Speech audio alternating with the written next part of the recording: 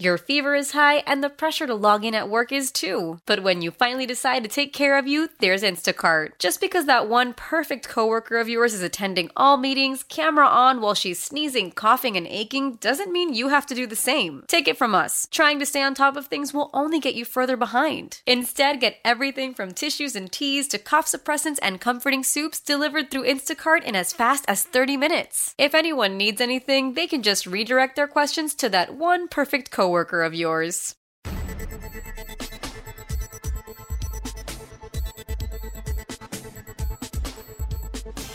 Hello and welcome to Better Living, a show about the people and organizations that make an impact in our area. I'm your host, Nick Carissimi.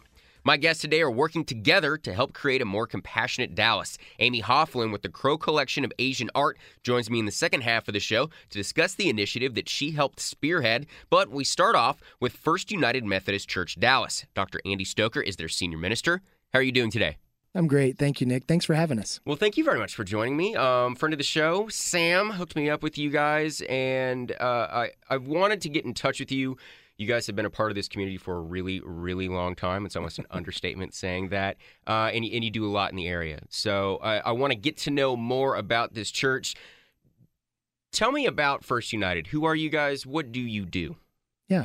First United Methodist Church, as we say every Sunday morning, we're in the heart of the Arts District in downtown Dallas.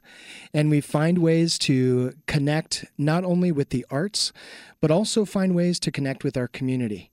Engaging, yes, definitely in worship, gathering people into our beautiful building at the corner of Ross and Harwood, but also sending people out into the community to engage in a multitude of ways, serving neighbors with food, with hope, with grace, sending people out into a local elementary school. JJ Rhodes has been a great blessing recently to us in our ministry to see adults and children come together around the idea of reading. And those little aha moments that happen in the classroom, those little aha moments that get people engaged in whole new ways and allow children to see their lives unfolding. So, okay, when you say 170 years, does that mean that building was built 170 years ago? It is for those that don't know, it is a gorgeous building. I love an old church. It's a beautiful building architecturally. It's great, but I'm not sure. Has it been around? Has that church been around for 170 years or just a congregation? The congregation has been around for 170 years. We actually started in what is now Uptown. Okay. And so we moved in 1926 to the corner of Ross and Harwood. And it was the first $1 million building in downtown Dallas. Really? Yeah. And it's, I tell people all the time when I'm giving tours, which is my fun pastime at the church, I love giving tours of the building. I say, our church is as beautiful outside as it is on the inside. The people of this congregation are amazing. My ministry has been transformed by them. And what we do as a congregation, I believe, is in response to how we're living out our life within the walls of the church, with grace, forgiveness, hospitality, inclusivity. How we live within the walls calls us way outside the walls of the church. Actually, St. Paul United Methodist Church, just 7 blocks away from us, actually is the first Methodist presence in downtown Dallas. And they are our really sister church in so many ways. So it's a great gift to have 2 United Methodist churches bookending the Arts District. So Uptown, then the Arts District. So this church has always had a knack for excellent choice in real estate. Is that a cornerstone of your church? Absolutely. Yeah, we've always I believe there's something about our great hope for the city in making the decision of staying downtown. We want to be where the action is, and we want to represent the very best of our imagination of how God interacts with each one of us by staying connected in our community and staying downtown. I think it's so important for a city as itself, for just the landscape of the city, the way it looks, to have that presence, to have that old church presence. It ties it to the community. It helps people understand the history of that area. So is there a certain amount of pride that goes into being where you guys are at and being that church that you think of when you think of downtown Dallas? Absolutely. Part of our understanding of ourselves is we represent ourselves as a traditional church. Now, when we say traditional, that doesn't mean that we're not going to innovate.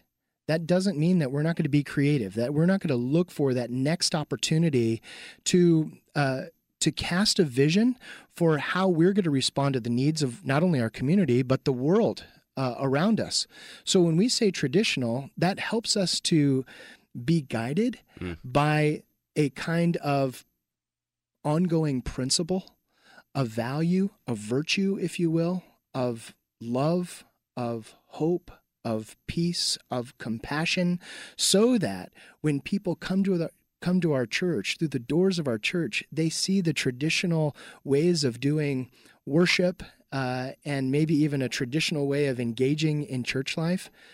Our sincere hope is they're also seeing an innovation on what is traditional, an innovation on what is relevant, an innovation on how to connect more deeply in education and service for our city. I feel like so many congregations now where they're based out of, it looks more like a mall or something like that. To have that traditional look, do you really feel like it impacts the way that you're able to serve the community? That really puts a certain foot forward in the way that you view not only your position in the city, but how the city views you? Yeah, during the same period of time when our church was being built, Fair Park was being built. And so you have a neo-Gothic architectural structure like First United Methodist Church, Dallas. And then you have Fair Park, which is Art Deco. And so you kind of wonder which one was anti-cultural, countercultural, cultural. And now we see these two institutions, Fair Park and First United Methodist Church, Dallas, as, well, we wouldn't understand Dallas any differently or we'd understand Dallas differently if we had these two different looking churches or different looking institutions. As part of what's going on in the Arts District in particular, it's nice to have variety in the Arts District, to see a different look of building, a different look of how people might connect with creativity, with beauty. And so First United Methodist Church and the Shrine of Our Lady of Guadalupe, the Cathedral Church, is a very different look from the Church in the Round at St. Paul United Methodist Church. You have these images of how people connect with not just the divine, but with a movement of culture. So you really do give tours, neo-Gothic? It's a neo-Gothic building? I wasn't expecting that. My staff would crack up, or they will crack up if this part of the interview is aired that I said, yes, I do give tours. So the going joke is that I give the longest tour out there. I linger. When you started explaining it, I was full beans in. I mean, I am just, you have my attention. I'm going on one of these tours. Come on. I would absolutely love it. Yeah. Okay, so, I don't know of a lot of other churches that are so deeply tied to the arts. And this could be just in the area. You're in the arts district, so maybe it just happened that way. But it really seems like this church is built around the idea of really using the arts and actually being an active participant in it. It's on your website, which is firstchurchdallas.org, and it's just a part of the things that you guys are a part of. Has that always been a philosophy within the church? Yes. In 1962, then senior minister Bob Goodrich decided to align with a vision for Dallas to have a cultural arts district. So, in that year, there was a vision cast that we would have an entrance right off Harwood that would be the entrance to the cultural arts district. We affectionately call it our Harwood entrance. If you go down a set of stairs, you'll find a 140-seat theater in the round. And you go up the stairs and you find our traditional sanctuary. If you take a little jaunt, you can walk through an art gallery, the Goodrich Gallery. We've decided, and for over 55 years, we've decided that we're going to be the church where creativity and beauty come to life. And next Sunday, when you come visit, you'll hear our choir. You'll sense our emphasis on what it means to have a collection of voices, both in our chancel choir and collectively in our congregation, to gather ourselves around the creative, around what is speaking to us through the liturgy of music. Part of our great, if I can say, pride as a congregation is to always open ourselves up to what may be new and relevant. So in our Rotunda Theater, for example, our Rotunda Theater series will host secular and religious plays. We've had summer musicals for many years, over 50 years. And at those summer musicals, you'll hear anything from Annie Get Your Gun to Joseph and the Amazing Technicolor Dreamcoat. It's one of those places where we're trying to, I truly believe, we're trying to stay in, I believe we're trying to stay connected with the vision of being in the Arts District, while offering something new and maybe just a little twist on what is traditional. How does a church with such a traditional look take on Annie Get Your Gun, for example? Take on a show that might be advancing the conversation around sexism or racism. In so many ways, our arts ministry helps to inform how we educate ourselves and how clergy staff and lay professional staff educate our congregation about relevant issues. What better way than the arts to stay connected and help us with that narrative? I feel like this is very unique, the way that your church deals with culture and the way that it looks at culture. Would you say that this is a unique congregation because of that, or am I just unfamiliar with churches that really like to use the arts and culture as a way to better their community and their congregation? That is an excellent question. Two things. The first is churches, I believe, always try to innovate on their context. How are we going to connect to a community that's ever changing? And I think that's always part of being, especially a 21st century institutional, denominational church. How do we innovate on what we've always done and stay contextually integrated? The second thing is, I believe that there are ways of doing church that speak to hope instead of fear, that boldly set themselves in the present, looking toward the future, than always looking backward and wondering where the good old days have gone. For me, every new visitor to our congregation, and this is the reason why I love to do the tours, every new visitor to our congregation helps me to articulate what's going on outside the walls of the church, so that as I am trying to cast a vision with God's help on creating a place of hospitality and grace, that every new interaction with the new visitor helps me to be and live up to the church we've been waiting for. So this interaction, it helps you as a leader of this church or as a human being to understand your place in that church? Yeah, a little bit of both. I've been so blessed in my career to serve churches that have always been forward looking. It's been a great gift for me throughout my career. There's an aspect of every pastor, I think, that you long to be affected as a human being by the work that you're doing, while at the same time, part of that is taking yourself and taking your ego out of the mix of it all and imagining what is powerfully present for the 9-year-old girl who will see the 22nd century. To take your ego out of it enough to say, I'm only here for a short period of time.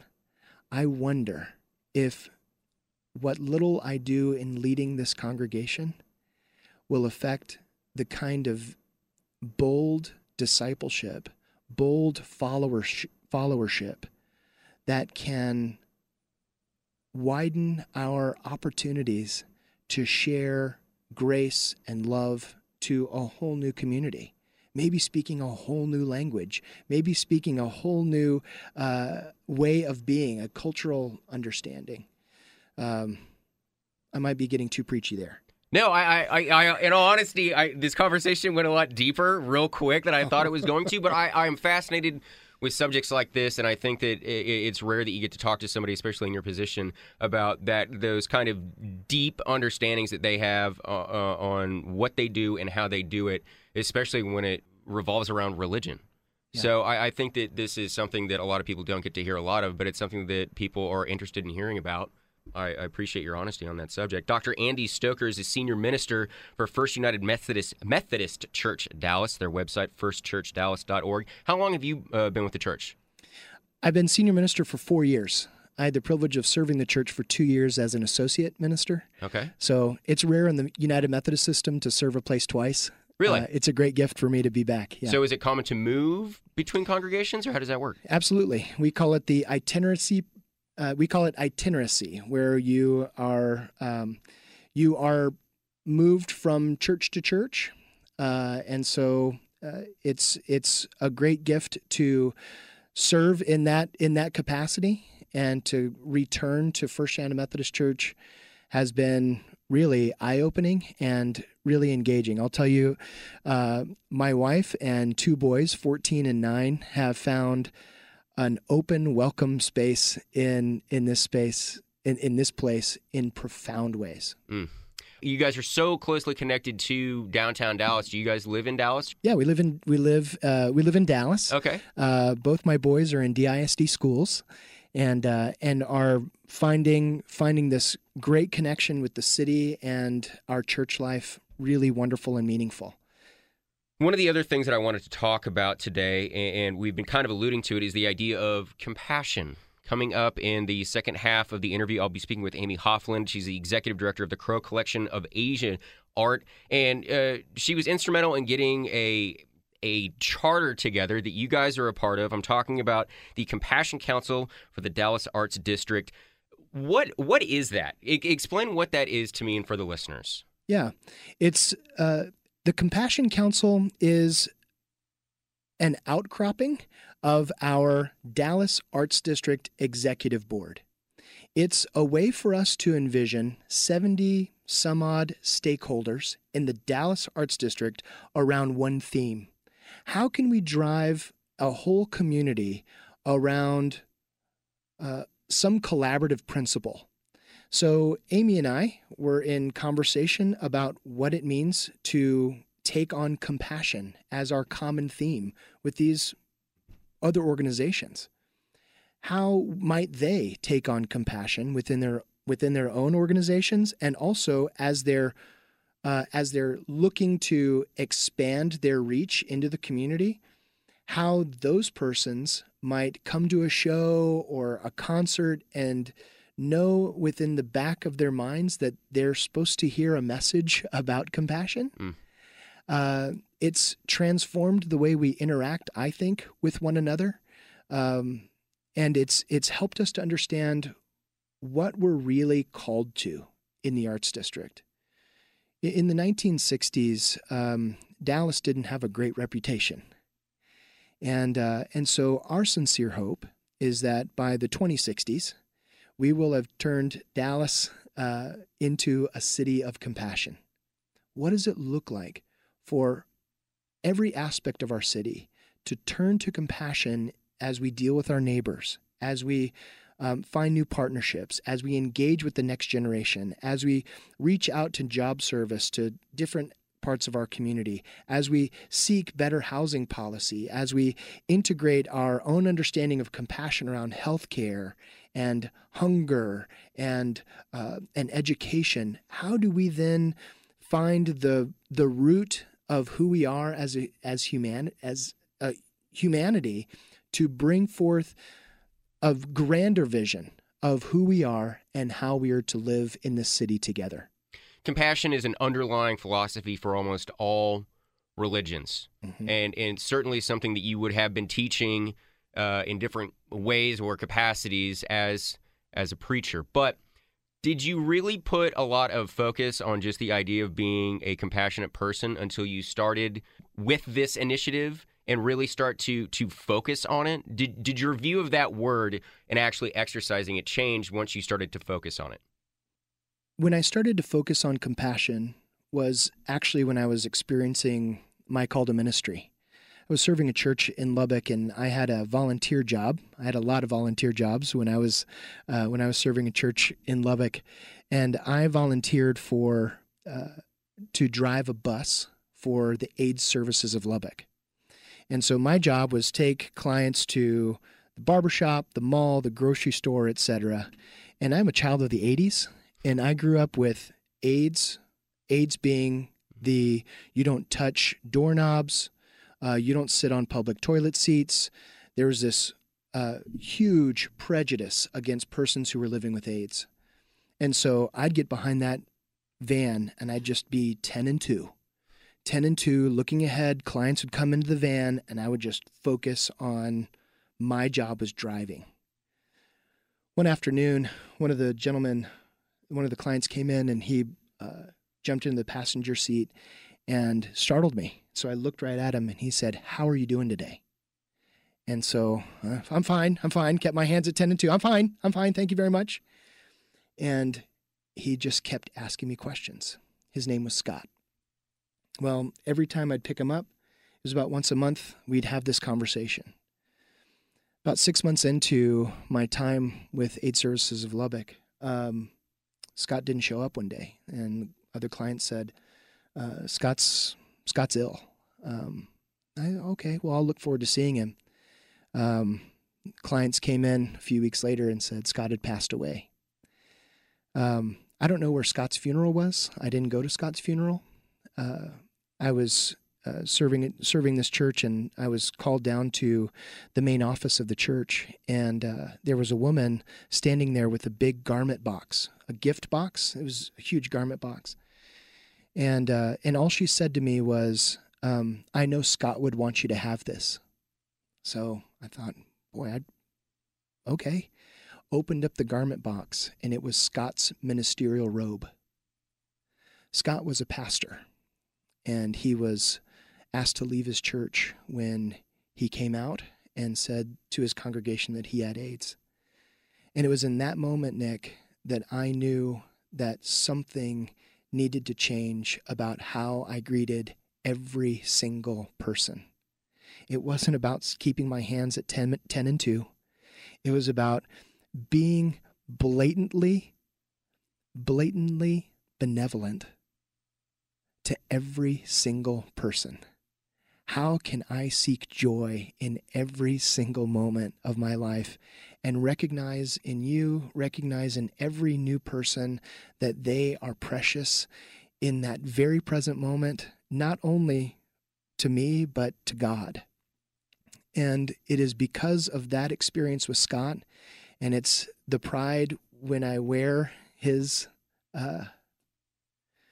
robe, and when I find ways of connecting more deeply with our community who live at the margins, that I'm touching a deeper self of not being a pastor, but truly being a more whole and compassionate human being. And that is why I do what I do today, is that one experience. How often do you wear those robes? I've worn Scott's robe. I'll wear Scott's robe on Sunday afternoon for our service of light and remembrance. When we recognize persons in Dallas County who have not had funerals, who have not had a funeral and had their name spoken, I'll wear it Sunday afternoon. I wear it to family, weddings, baptisms, funerals. Scott's robe is not in our robing room at church. Scott's robe is in my closet at home. I keep it really close by to remind me that what I'm called to be and to do happens from my home and into the community. You mentioned it. Let's go over it a little bit more. This is coming up today at 2:30 is the third year of service of light and remembrance. You kind of just went over a little bit, but talk to me about what that is and the reason that you guys do that. It's a wonderful thing. Absolutely. Thank you. A few years ago, our youth from First Church went to Chicago, and they discovered that there was a wonderful gathering every Memorial Day recognizing persons who were indigent, some suffering from homelessness, that passed away, and there was a memorial service given for those persons in our community. So we decided, let's start that for ourselves here in Dallas. What we didn't understand at the time was there are just about 200 people every year who are living in indigent conditions or suffering from homelessness that do not have family to recognize or claim their bodies. And so what we decided to do was to have a memorial service, a community-wide memorial service on All Saints Sunday. And that's what happens Sunday at 2:30. And we will read every name, including infants, read every name, and then we will light a candle in memory of those persons who have died.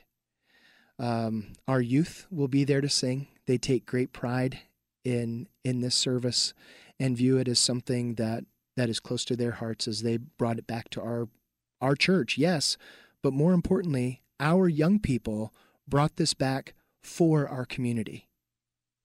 Let's finish off by looking ahead. Let's look to next year. You guys have an initiative that you guys are starting up. 365 Days of Compassion. We're looking towards making 2018 a year of compassion. How are we going to do this? What does this look like? Yeah. So in so many ways, our city lends itself to this kind of thinking. I believe that it's within each of us to take on one act of compassion every single day next year. Now, we have 2 months until January 1st, so I'm helping everyone with their intentions, their resolutions for 2018. Let me just put the invitation out there. Let's make every day a day of compassion in the city of Dallas. Centering yourselves around prayer, meditation, around some kind of connection with the transcendent, be it beauty or grace or Jesus, whatever that might be for you. Take time to pray. And maybe in that time, too, have an opportunity to be present. Be present with one in your life that you've fallen away from, asking for forgiveness, staying close by them, and inviting ways of grace to be part of your own life. Then maybe you set a goal of giving financially to a nonprofit, a religious group, a community organizing group that can move the needle on education, on housing, on jobs, on hunger. Maybe there's something out there that you can put your money to, that you can set your vision along with God's and see and sense a transformed world. The fourth thing you might want to do is find an organization to serve with. It's a faith community and a nonprofit organization. Maybe there's something within your business that is calling you to align with. Maybe your business has a partnership with the North Texas Food Bank or Crossroads Community Services. How can you begin to see how your life can become a life of service through a compassionate act? And the last thing I invite people to do is to bear witness to compassion, not to fall victim to fear or anxiety or loss or shame or blame, but instead rise above it and bear witness to the good, to the compassionate, to the loving, to the just, to the merciful, to the peaceful. How can we turn ourselves away from fear and align ourselves with hope? Not to get too biblical on us here this morning so early, but how can we see ourselves and hear all over again the biblical mandate to fear not? The biblical mandate to fear not is in Scripture as many times as Scripture says, glory be to God, praise be to the Lord. The number 2 most frequent phrase is fear not. Let's take that on courageously to have every day next year be a compassionate day in Dallas. Coming up today at 2:30, the 3rd annual Service of Light and Remembrance at the First United Methodist Church at Dallas. All are welcome. I've been speaking with Dr. Andy Stoker. He is the church's senior minister and master tour guide. Sir, it's been wonderful. I can't wait to have you back in. I really appreciate your time. Thank you very much. Thank you, Nick. Why? Why? If you have T-Mobile 5G home internet, you might be hearing this Why? a lot. Why? Every time your internet slows down during the busiest hours. Why? Why? Because your network gives priority to cell phone users. Why? Good question. Why not switch to Cox Internet with 2 times faster download speeds than T-Mobile 5G home internet during peak hours? Okay. Stop the whys and visit cox.com/5G home for details. T-Mobile prioritizes certain T-Mobile phone users over home internet users during times of congestion.